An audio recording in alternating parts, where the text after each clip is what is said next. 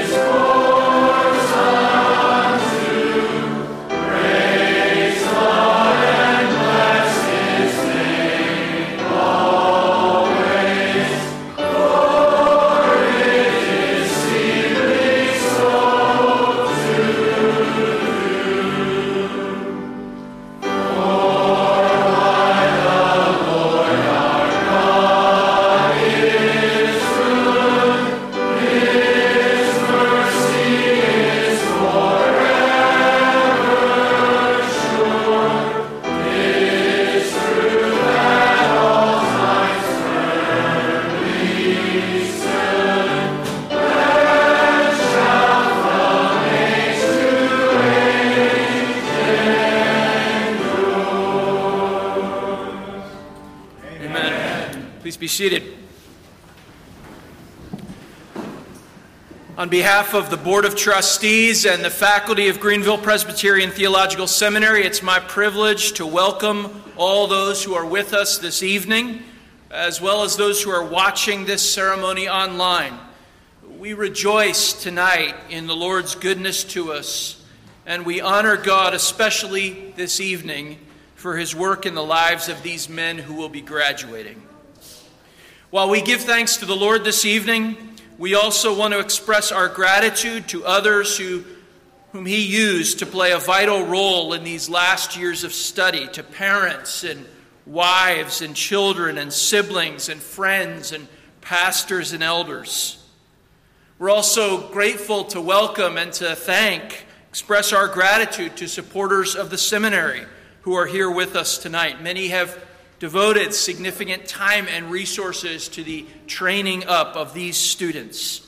The Bible tells us to give honor to whom honor is due, and we thank and honor all of you this evening.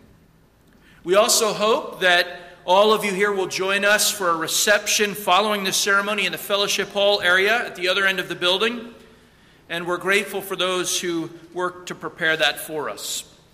I also want to take an opportunity just this evening before we begin to introduce our speaker. He was educated at the University of Guelph, Tyndale University, and the University of Toronto.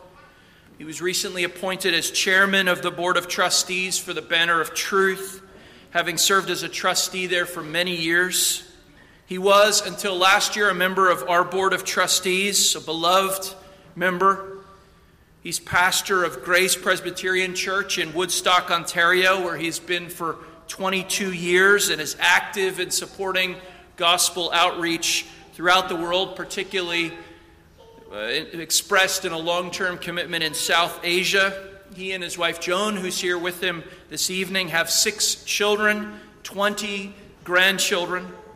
And I want to say this about our speaker. He's been a godly example to many and a trusted counselor to many, and speaking personally, I count myself privileged to be in that number. in terms of his public ministry, perhaps the best way I can put it is this. When we think about Jeff Kingswood, we point students to him. He represents the model of gospel ministry. And we say to our students, this is the kind of man you ought to emulate. We thank the Lord for him, and we look forward to sitting under his teaching this evening. So we welcome you to this evening of celebration, and we are grateful to the Lord for bringing us to this place.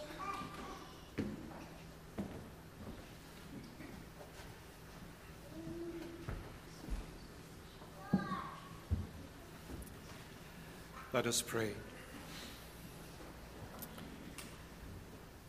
Ever blessed God, our God, the God and Father of our Lord Jesus Christ, we come before you, acknowledging that you alone, Father, Son, and Holy Spirit, are God. You are from everlasting, and you are to everlasting. You are majestic in holiness, you are awesome in glory. You do great wonders. You are Lord enthroned above the heavens. You are the one who, out of nothing, created all things. You sustain all that is. And one day you will consummate all things. You will make a new heavens and a new earth, the home of righteousness. And God will be all in all. We come, Lord, on this special occasion to lift up our hearts and voices to you. We desire to acknowledge that from you and through you and to you are all things. To you, Lord, alone be the glory. We praise you for the condescension of your grace and love to us in the Lord Jesus Christ. He is the propitiation for our sins, and not for our sins only, but for the sins of the whole world. And we bless you that you have brought us to a living, saving faith in your Son, who is the Lord our righteousness. We come, Lord, seeking your blessing on this evening. We know that apart from you we can do nothing. We seek the help and presence and power of the Holy Spirit, above all, in the ministry of your word. We pray, O God, that our hearts will be opened and that our minds and wills will be drawn and that you will possess all that we are, that we might be all our days to the praise of your glory. So hear us, we pray, ever blessed God. We are poor and needy, but you are our Father in heaven, the God who spared not his own Son, but who delivered him up for us all. So meet with us, we pray, ever blessed God, in our need tonight.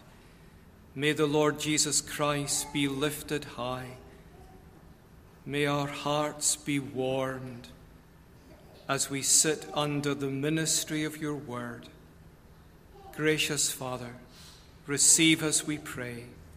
May your face shine upon us and be gracious unto us. And we ask it all in the great name of our Savior, Jesus Christ. Amen. Amen. We sing to God's praise one of the great hymns of the Reformation, I Greet Thee, who my sure Redeemer art.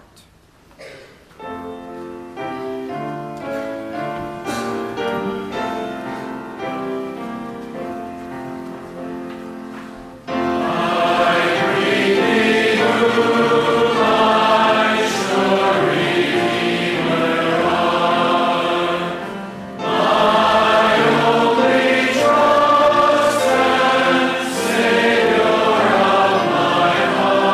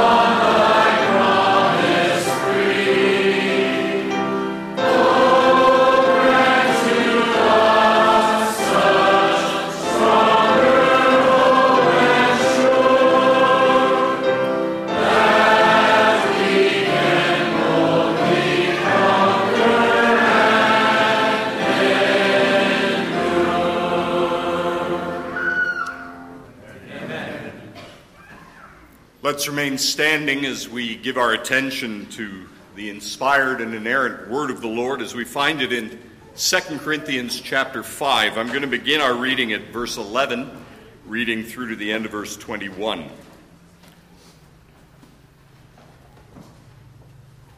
Therefore, knowing the fear of the Lord, we persuade others. But what we are is known to God, and I hope it is known also to your conscience. We are not commending ourselves to you again, but giving you cause to boast about us, so that you may be able to answer those who boast about outward appearance and not about what is in the heart. For if we are beside ourselves, it is for God. If we are in our right mind, it is for you. For the love of Christ controls us, because we have concluded this, that one died for all, therefore all have died, and he died for all, that those who live might no longer live for themselves, but for him who for their sake died and was raised. From now on, therefore, we regard no one according to the flesh. Even though we once regarded Christ according to the flesh, we regard him thus no longer. Therefore, if anyone is in Christ, he's a new creation. The old has passed away, and behold, the new has come. All this is from God, who through Christ reconciled us to himself and gave us the ministry of reconciliation. That is, in Christ, God was reconciling the world to himself, not counting their trespasses against them, and entrusting to us the message of reconciliation. Therefore, we are ambassadors for Christ, God making his appeal through us. We implore you, on behalf of Christ, be reconciled to God. For our sake, he made him to be sin who knew no sin, so that in him we might become the righteousness of God. The grass withers and the flower fades, but the word of our Lord endures forever. Please be seated.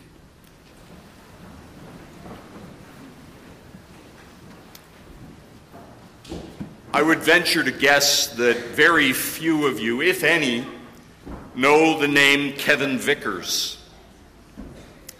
Vickers was a former member of the Royal Canadian Mounted Police, the Royal Red. After his retirement, he became our parliamentary Sergeant-at-Arms. That's the man who is robed, much like we are tonight, carrying the mace representing royal authority into the Parliament, allowing Parliament to be convened. His role is largely ceremonial, but what many people don't know is that he's also responsible for the security of Parliament. That title, Sergeant-at-Arms, means something.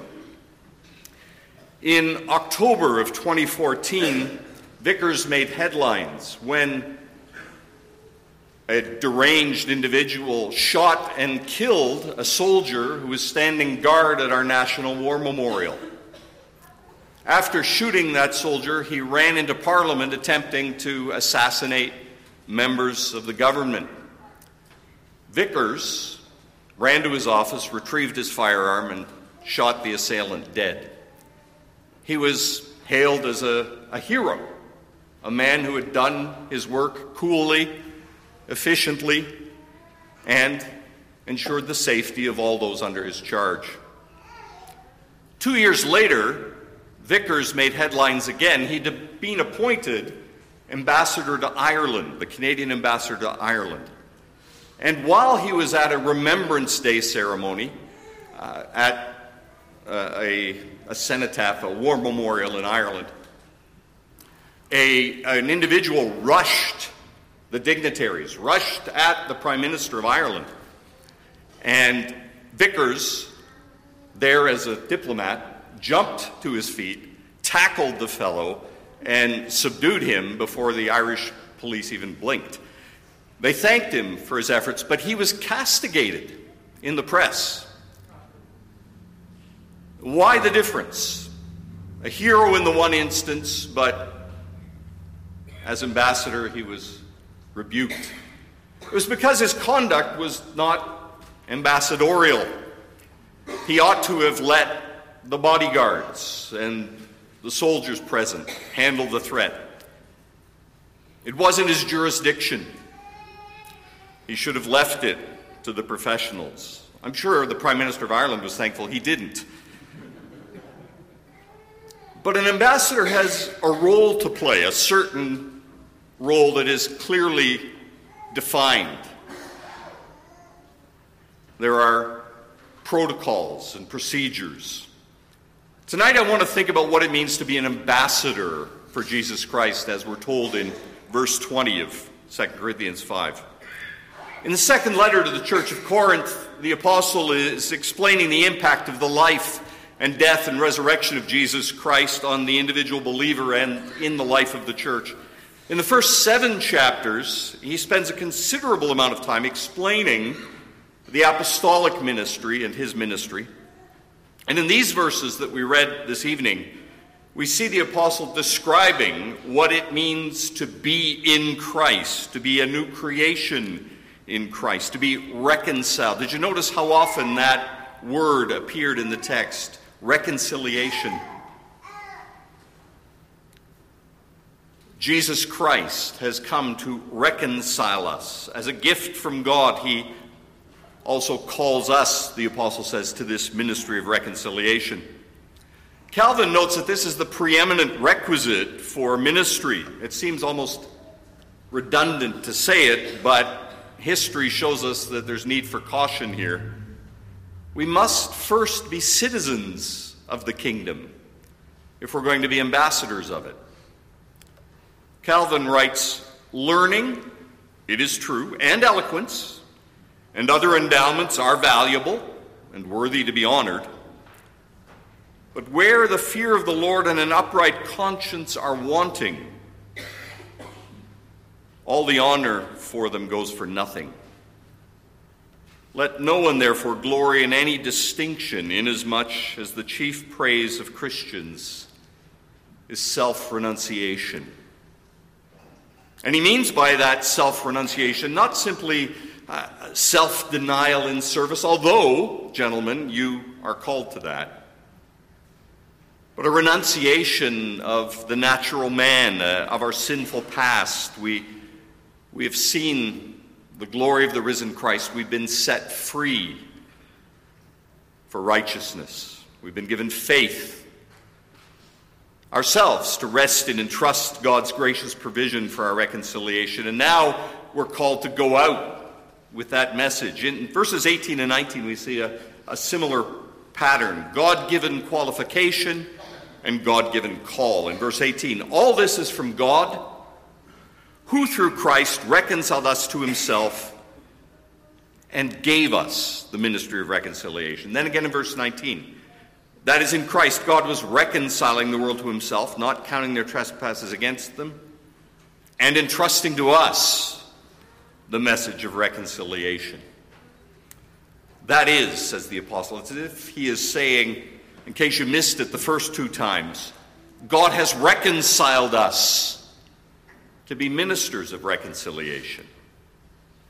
It can't be said often enough, as is clear by the apostle's repeated emphasis on it.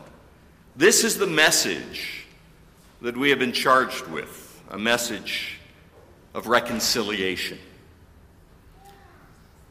That the communion with God that was lost in the garden by the rebellion of sin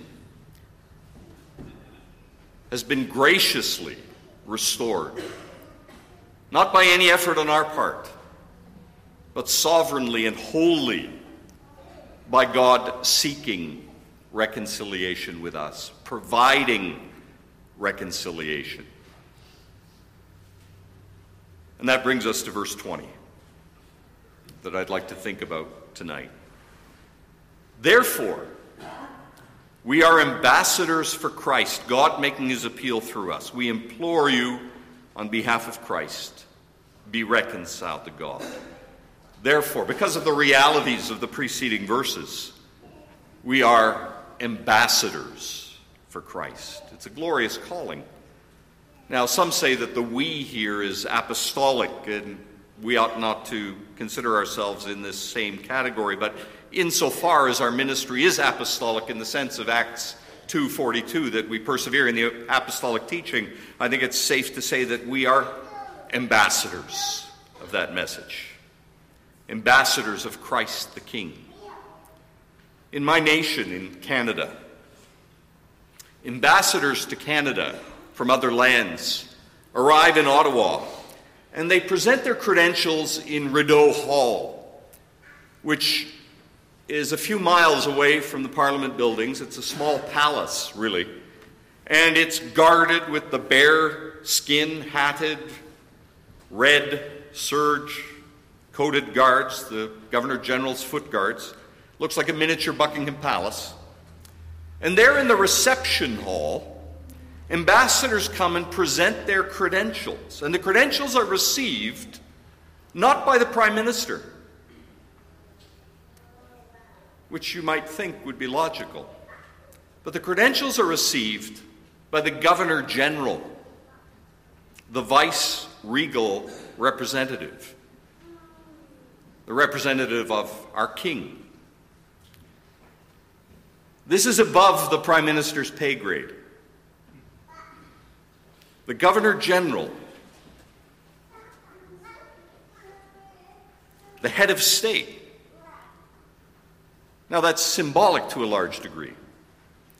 But it's clear the symbolism of this is these are the King's matters.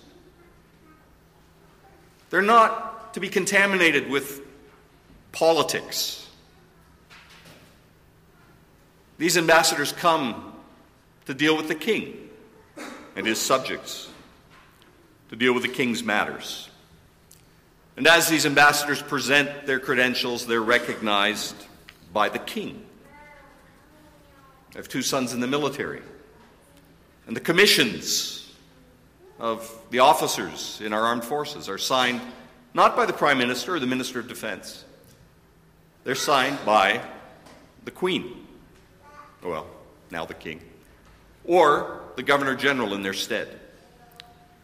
It's clear there are some things that are too important to be entrusted to politicians. We might say most things are too important to be trusted to politicians. But this ambassadorial duty is one of those things. There are some of us here tonight, the Hamiltons, Kingswoods, the Dailies, the Medowards, who pledge allegiance to 2 kings, Charles and the King of Kings, the Lord Jesus Christ. It helps us to think of our calling in those terms. It may be hard for Americans, I don't know. But you've been called by a king to this task. Not someone who's elected for a time, whose time in office varies depending on public moods, but by a king. And you've been called to serve that king's church. Larger Catechism, question 63. I won't embarrass you by asking if you can tell me what it is. But it says, what are the special privileges of the visible church? It says the visible church has the privilege of being under God's special care and government, of being protected and preserved in all ages, notwithstanding the opposition of all enemies, and enjoying the communion of the saints, the ordinary means of salvation. And listen to this. And offers of grace by Christ to all the members of it in the ministry of the gospel, testifying that whosoever believes in him shall be saved, and excluding none that will come unto him. Offers of grace by Christ in the ministry of the gospel. When an ambassador speaks, he speaks the words of his king. The king is speaking. That's why Kevin Vickers' actions in Ireland were criticized, even by those who admired his gumption, because King Charles hadn't told him, or Queen Elizabeth at the time, hadn't told him to floor suspected attackers. I mean, that's beneath a king, isn't it? He has a troop of soldiers for that. But our King calls us to announce this great and glorious fact that the apostle emphasizes so clearly, that God is reconciling the world to himself through Jesus Christ. As verse 21 so wonderfully says, "For our sake he made him to be sin who knew no sin, so that in him we might become the righteousness of God." I'm sure you've exegeted that verse in Greek. You've looked at it in your soteriology or your Christology. And we could spend the whole evening unpacking it, but that's beyond the scope of what I want to charge you with this evening. The point is, that's the message that we as ambassadors have been given. God making his appeal through us, we implore you on behalf of Christ, be reconciled to God. The message is, God has done it. Christ has satisfied divine justice on your behalf. You may be righteous in God's sight. You may be reconciled to God. God is no longer angry with your sin. God promises to receive you, even as the Father received the prodigal son. That's our message. And we go with that message as ambassadors. And ambassadors are conscious of the limitations of their role. We speak the King's words, not our own. We're not free to tamper with the message. And we don't look at the message as we go in to our audience and, oh, that's a little harsh, we better tone that down a bit. No. We speak the words of the King. We don't add to them. We don't delay in its delivery. We're the messenger. Brothers, as we preach the gospel of our Lord Jesus Christ, God is making his appeal through us. That is at one and the same time glorious, exhilarating, terrifying, and overwhelming. If we rightly understand this call, it drives us to our knees, knowing that we were wholly inadequate for this calling, and our education has not made us fully adequate for it. You've been prepared. You've been given tools. You've been taught counseling. You've been taught how to preach. But all of those things that are represented on the diploma that you'll receive this evening are not sufficient for this ministry. You need to be on your knees imploring God to give you grace to faithfully execute your high calling as an ambassador of Jesus Christ. God is making his appeal through you. Every word matters.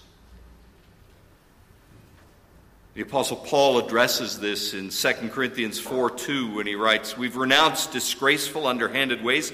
We refuse to practice cunning or to tamper with God's word, but by the open statement of the truth, we would commend ourselves to everyone's conscience in the sight of God." The Apostle had a clear conscience because he didn't resort to the artifices of rhetoric, to the Jesuitical sophistries of others of his age. His calling was simply to faithfully speak the King's message. An ambassador doesn't seek to make a name for himself. I was speaking with a gentleman a few years ago, and we were talking about our emails, and I'm a notorious deleter. I delete things, and I probably delete too much. But he said, "Oh, I save everything, and I print it out, and I keep it in binders." And I said, "Why?" He said, "So when they write my biography, they'll have all the source material." And I was aghast. It actually made me sick to my stomach. Because I thought, you are in the ministry for the wrong reasons. The ambassador eschews publicity. He doesn't want to be in the public eye. Because in every action and word, there's the potential for criticism. And the ambassador does not want to do anything that will reflect badly on his king. He isn't wasting his time, or worse, posting provocative opinions on Facebook or Instagram or Twitter or whatever the latest social media is. He's not trying to provoke a scorching debate or to score points on his opponents. He heeds the apostle's warning to Timothy in Titus 3:9. But avoid foolish controversies, genealogies, dissensions, quarrels about the law, for they are unprofitable and worthless. Paul knows young men. That's why the word for ambassador here is so interesting. Presbyomon, the same root for which we get presbyter or Presbyterian. The lexicon will tell you that in a secular context, it means elder statesman. Brothers, be wise presbyters. Don't waste your time on blogs, on social media, on that which is unprofitable and worthless, or worse, that which will give the enemy an opportunity to dishonor the name of the King.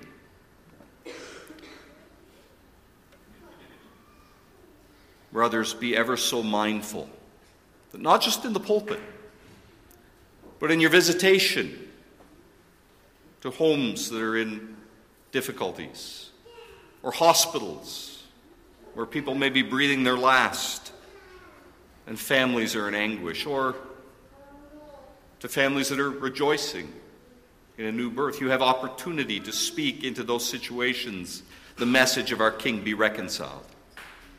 Be reconciled.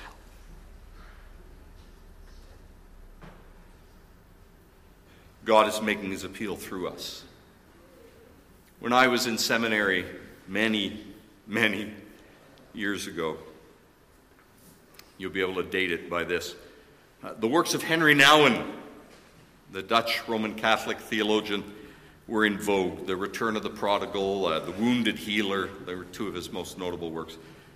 And they stressed what Nouwen called incarnational ministry. And by that he meant that the way we live, we communicate Christ. And there's an element of truth in that. He would go so far as to say that we are the incarnation of Christ, when in our brokenness we identify with a broken world. I won't go into all of the potential heresies there. But without the message of reconciliation to Jesus Christ, that's just empathy. There's a place for empathy. But empathy, apart from the message of reconciliation to God through Jesus Christ, is damning.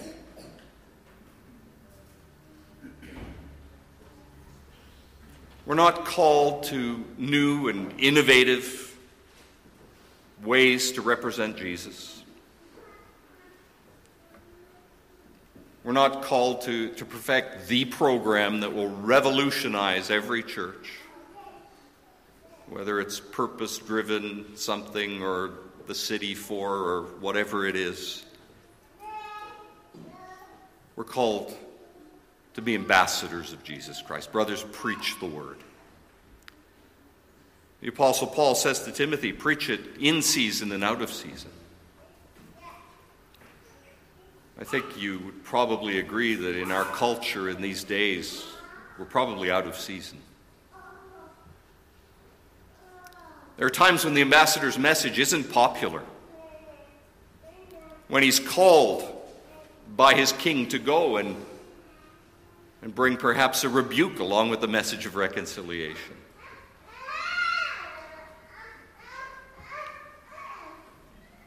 but we're to preach the word. The incarnation that we preach is not so much living out Christ, although we're called to that, but it's the proclamation of the incarnation of Jesus, he who knew no sin, who became sin, that we might become the righteousness of God. That's our message. Our King speaking through us, God making his appeal through us. When an ambassador is summoned by his host country or asks for an audience with another king, there's an urgency to it. When your president gets a message saying the Russian ambassador would like to speak to you at 10 o'clock, that means something. It's urgent. It's not going to go through the State Department. Brothers, your time in ministry will be short. I find it hard to believe I'm saying that after 30-some years in ministry, but it will be short. And the importance of the message cannot be stressed enough. You don't want to come to the 25-year mark of your ministry or the 35-year mark of your ministry or, Lord willing, the 50-year mark of your ministry and say, how many wasted opportunities. But rather, that you would be known as a man who is always imploring men and women to be reconciled to God through the love of Jesus Christ. Brothers, ambassadors are gentlemen, or I guess today, gentlewomen, marked with decorum, respect, good character. And all of those things are important, they're vital, and they're part of your call as a Christian. But the chief call upon you is that you are called to be ambassadors of Jesus Christ, to implore the world to be reconciled to God. Brothers, be faithful ambassadors. Be faithful ambassadors. Let's pray. Heavenly Father, we come this evening thankful for the glorious message that there is reconciliation, that our Savior Jesus has come to do for us that which we could not do, that in love you sent your Son to be the propitiatory sacrifice for our sins. And we thank you that you call men to the ministry of the proclamation of that message. Lord, we pray for these our brothers that you would sustain and strengthen them, that you would focus their energies and their understandings, that you would bless them to be faithful in their calling as ambassadors of our Lord Jesus Christ, in whose name we pray. Amen. Our hymn is Love Divine, All Loves Excelling. Let's stand to sing.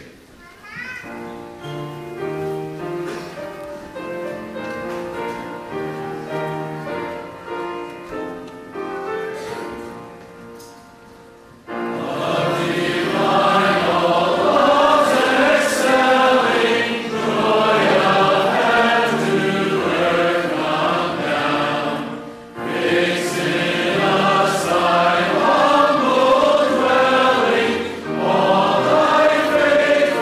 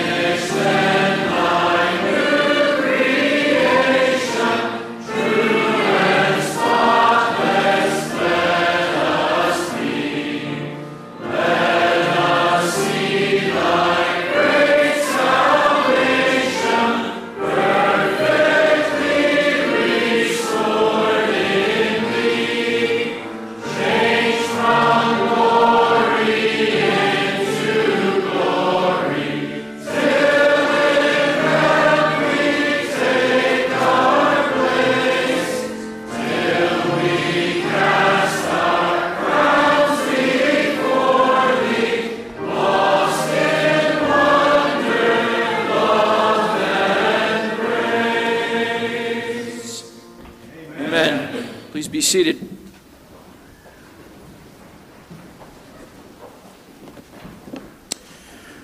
Well, it's my privilege now, with the assistance of the chairman and vice chairman of our board, to award these degrees on behalf of the Board of Trustees and the faculty of Greenville Seminary. So I'll ask the candidates for the degree of Master of Divinity to please rise.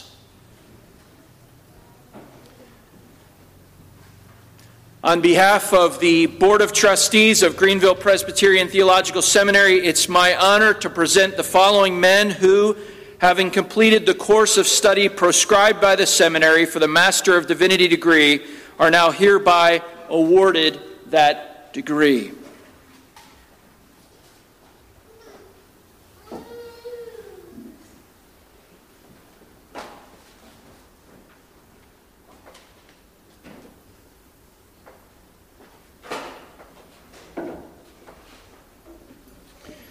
Brendan James Brannigan.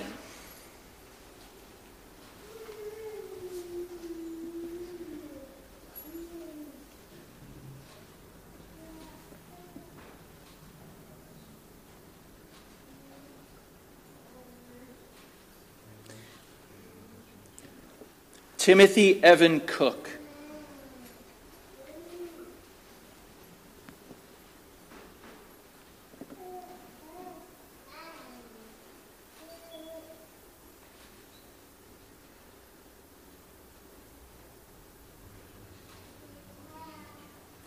Matthew James Easel.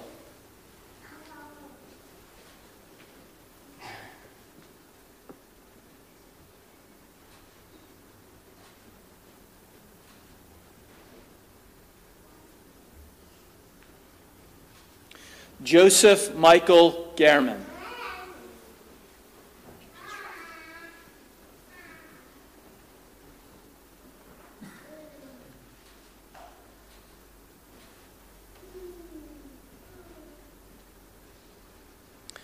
Kirk Patrick Gibbons.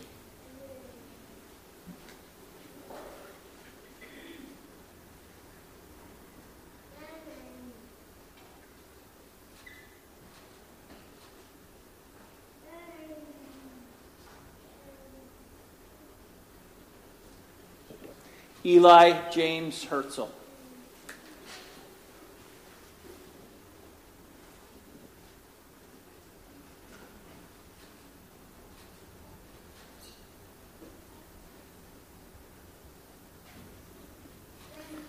Stuart James Ireland.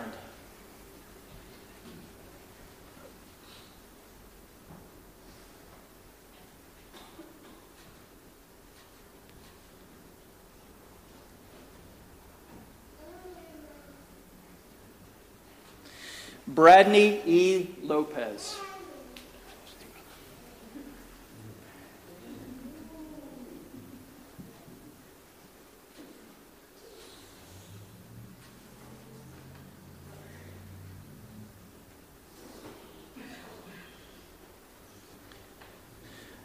Vinicius Silva Pimentel.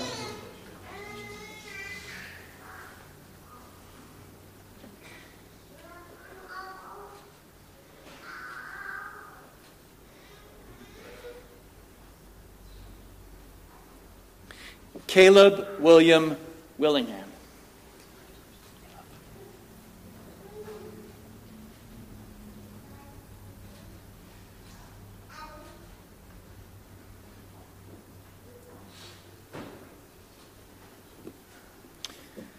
This evening we have a candidate graduating with the degree Master of Arts, James Ryan Lee.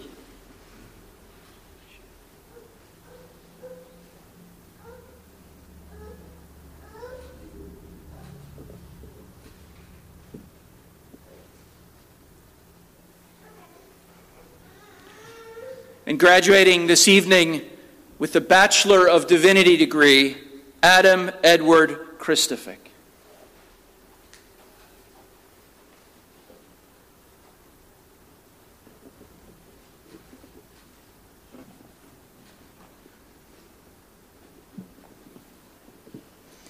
Congratulations to all our graduates this evening.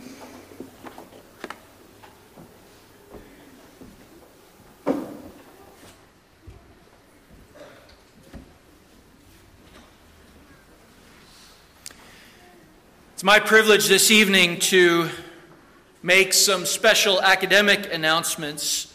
One announcement that we make publicly every year at this time is that each of our professors and each of our trustees have reaffirmed their subscription to our standards of the church as they do every year. They've done so publicly and willingly and without exception. And the second academic announcement I have relates to the assumption of duties by Dr. William Van Dudewaard. He began serving as professor of church history and has served this year in that capacity as well as academic dean. Dr. Van Dudewaard could not be with us this evening. He'd previously committed to addressing the graduates of Reformed Presbyterian Theological Seminary in Pittsburgh, but we are delighted to announce that change, that addition to our faculty this evening.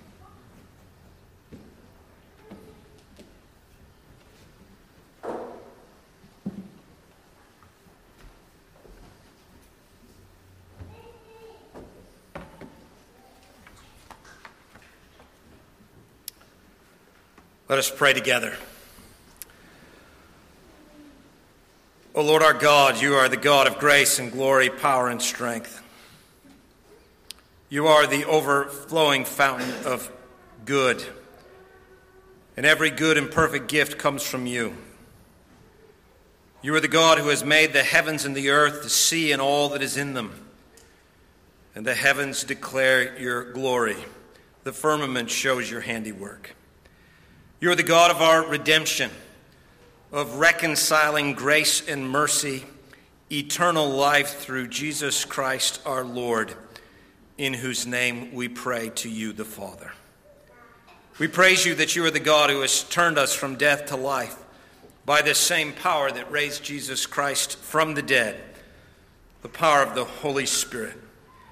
We come to you this evening to praise you, the triune and living God, and to look to you for continued blessing. Tonight, O God, we pray with thanksgiving for what we have been able to witness and for your grace and help for this school and these graduates. Lord, we would also pray for your help for those continued labors. We ask you, O God, that you would bless the board with faithfulness in doctrine, wisdom in administration, holiness in conduct, and unity in the Spirit and the bond of peace. We intercede, O God, again for her faculty, that they would be holy, steadfast in life and doctrine, that they would know your blessing and the unction of your Holy Spirit, that they would have godly homes, fruit on their teaching, preaching, and giving of counsel, and that you would make them a blessing to the work of your church. Tonight, O God, we would remember at this 32nd commencement the many graduates who have gone before. Bless ongoing ministries, growing families, established churches, and mission works. We pray for her current students, the students of this school of the prophets, that tonight would be a sober and joyful reminder that study here has an end, and that ahead lies the completion of one kind of service to Christ and the beginning of another. Grant to them, we pray, faithfulness in preparation. Lord, joy in the Holy Spirit, piety in private with their families and with your people, and increased love for Christ. We pray again for tonight's graduates, O God.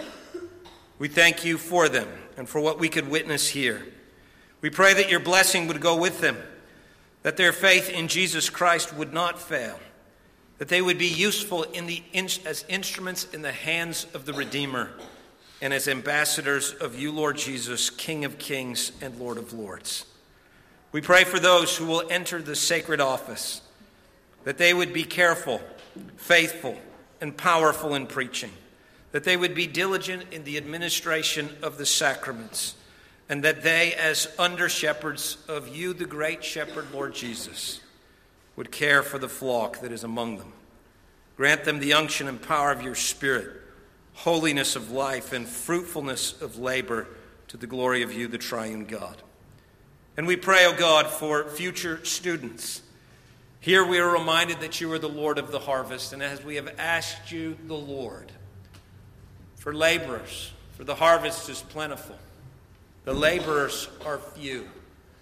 Tonight we ask again. We pray, O God, that you would continue to fill the halls of this school with men willing to give their lives in service to Christ here and to the ends of the earth. Lord, we pray for many more, that in this present darkness, the bright light and glory of the gospel of Jesus Christ would be declared with faithfulness, fervency, and power to the glory of you, the triune God, who lives and reigns forever. We come tonight, O God, with praise and supplication, for you have again tonight constrained us to joyfully take up the work that you call us to do. We thank you, Lord Jesus, that your yoke is easy, your burden is light, that you give us rest for our souls. Receive our thanksgiving, we ask. Forgive our sins. Grant us a new sense of the glory of your kingdom, the honor of service in it. We pray that you would build your church. And we ask, O Father, in Jesus' name, amen. Amen. We continue by singing together our closing hymn, a prayer for God's leading and grace. Guide me, O thou great Jehovah, as printed in your program.